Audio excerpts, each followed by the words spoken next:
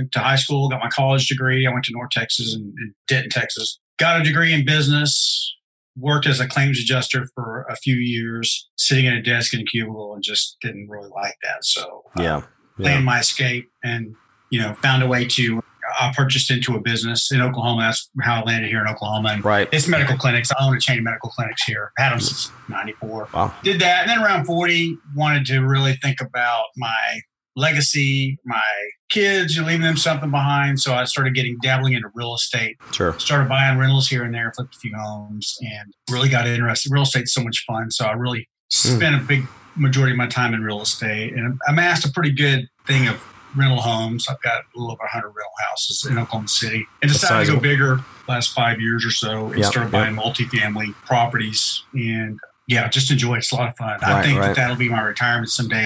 If I ever sell the clinic, I'll just run my real estate, because real estate is just it's a fun business. Yeah. You can do it on your own time out of your house, and you can do really well with it with a very minimal amount of time. Right. So, and it's something you won't have to necessarily retire from. You can keep going with it. Exactly.